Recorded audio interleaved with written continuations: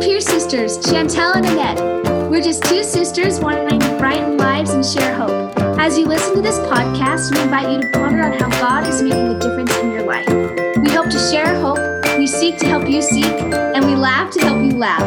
Let's find the light and let's share it. Our greatest desire is that as we share our light, you can see Jesus Christ, the light of the world.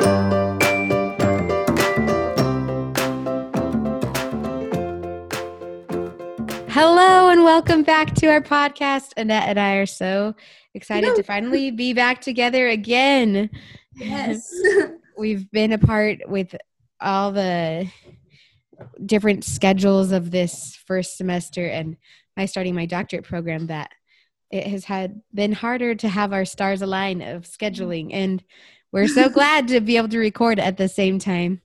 So today we were talking about what we thought would be a good topic together to just discuss, and felt like emotional health. What does it mean to be emotionally healthy would be a really good thing to talk about. So Annette, what are some things that you think are really cool about this topic, or why it's special? So for me, a lot of the time, like just recently I was in an institute class and we started talking about emotional health, and that's why it's been on my mind. But it was really interesting because growing up, I always thought emotional health was happiness. Like that's what I correlated with. It's like, oh, when I'm happy, I'm emotionally healthy. And it's from this class that I was like being taught in, it's not. And it was really cool to look back on my life and realize that a lot of the times I was emotionally healthy. I was dealing with really serious, hard things, but being emotionally healthy, but I wasn't happy. So it was really like this really interesting thing, because we really do want to be happy and be joyous and bubbly and all this stuff. But when it comes down to it, we really just want to be healthy. And so dealing with life situations and problems, I think for me, if I was to experience like a death in the family, I think the emotionally healthy, emotionally responsible thing to do would be to mourn and be sad.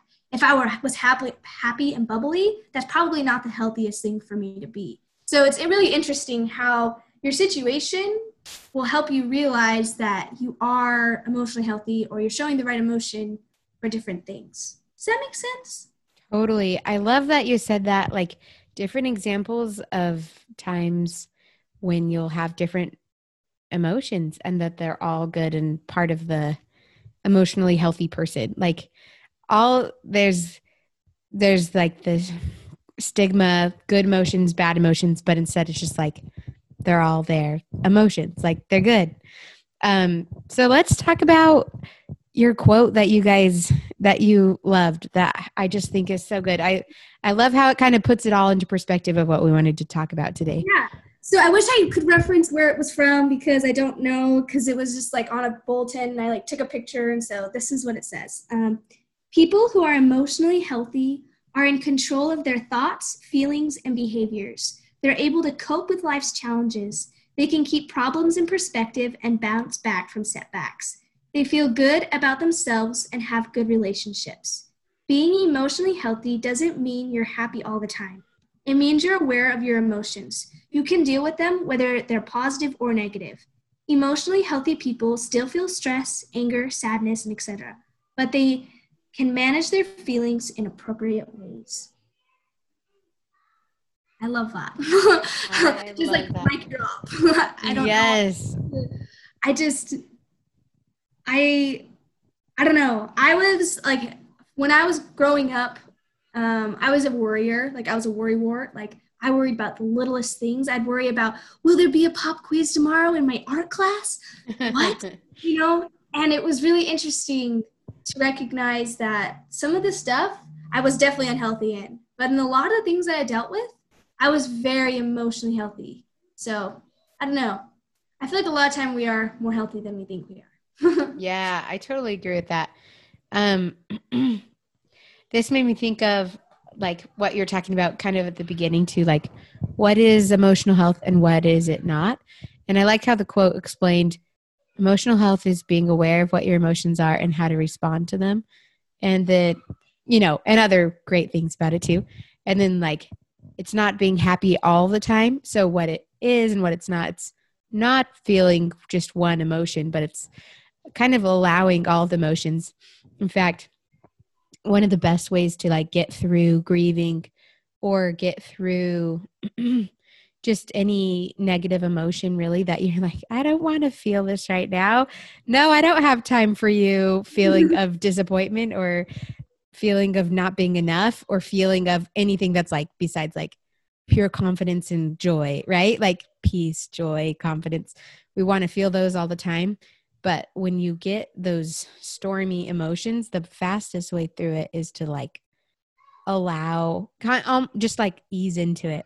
Hello, pain. Hello, grieving. Like, and it's not fun to feel it. Like, hello, sickness, that I don't want to be sick right now. It's just like when you get sick, you can ignore it, but then it'll make you take longer to be sick, right?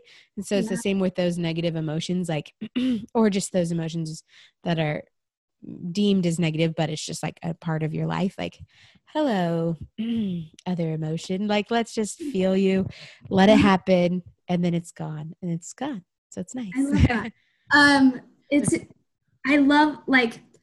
I love the idea of being okay feeling emotions. It's really cool because in the quote it talks about that emotionally healthy people feel good about themselves and also have healthy relationships with others. And so your emotions aren't supposed to detract from who you are, and they're not supposed to they're not supposed to be a weight on other people as well. Like your emotions are supposed to be the way that they are. So a lot of the time when I'm feeling stressed, I have to be like, I accept that I am sad. And the reason why I'm sad is because I was late to my class and I wasn't able to take my test because my teacher wouldn't allow me to take the test because I was late. I'm sad because because of that.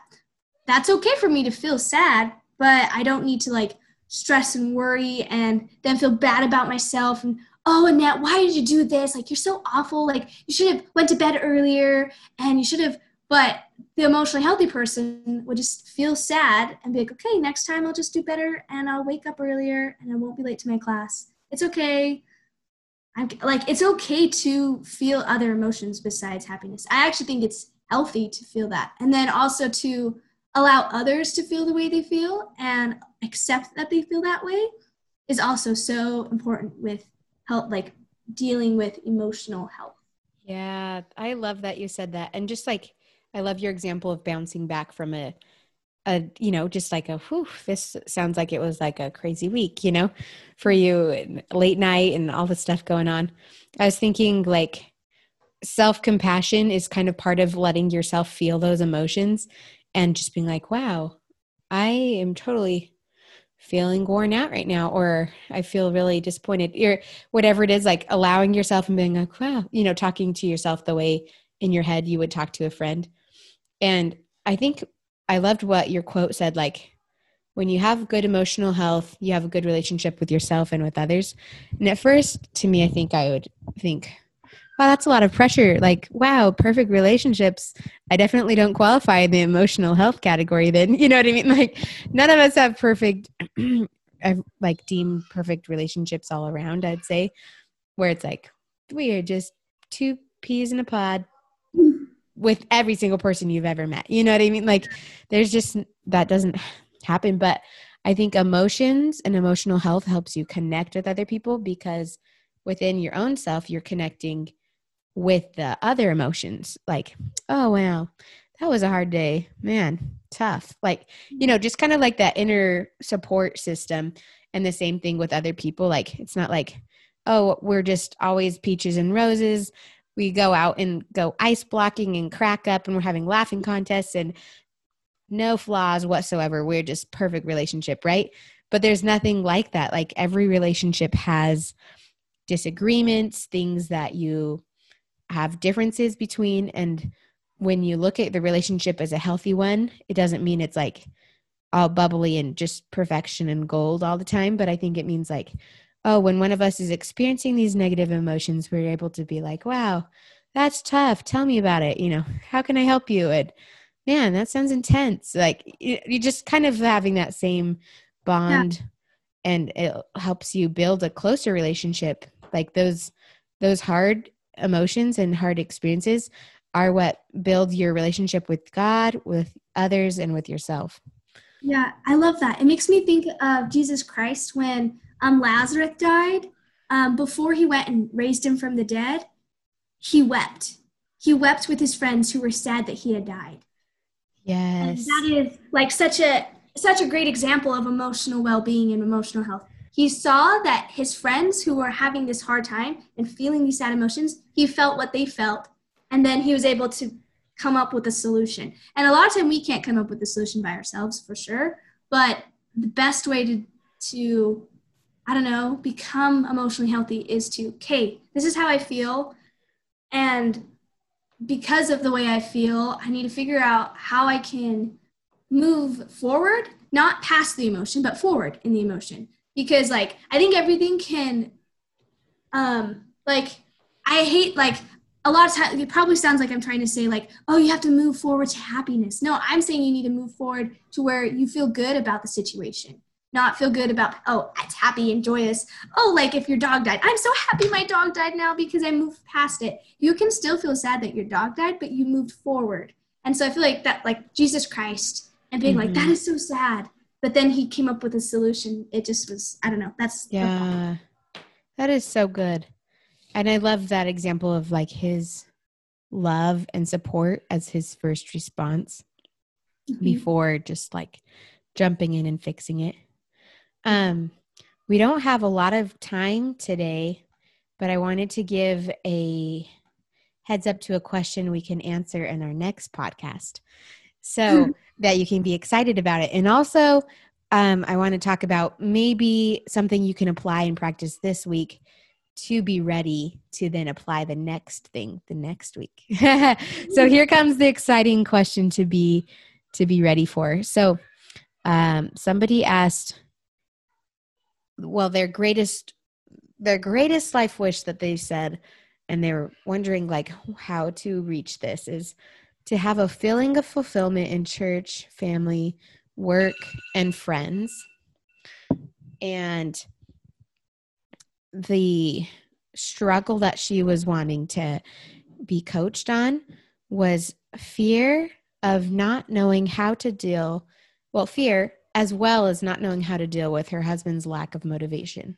So to make this kind of real, I know this is a big deal for a lot of women, whether it's, my husband comes home, never helps with the kids, never helps with food or the dishes or anything, just plops on the couch and watches TV or plays video games.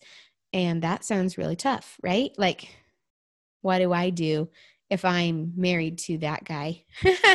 And what's in that situation? What do I do? Or maybe it's like, so we'll kind of just talk about that. Or maybe we're like, wow, I'm going to the gym every day and feeling great. And I just wish my husband would too. But he likes to eat 5 bowls of ice cream and then sit on the couch. And that's it. Like nothing else. Right. So like whatever it is that, or maybe in your relationship, it's a significant other person or a friend, but you can personalize this. We'll talk more about that next week. And to practice this week, I just wanted to talk about, I thought, Annette, you could also share something too.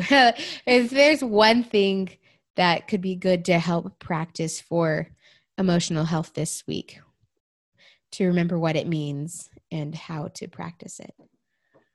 Do you have any Um, suggestions? I like what you wrote here.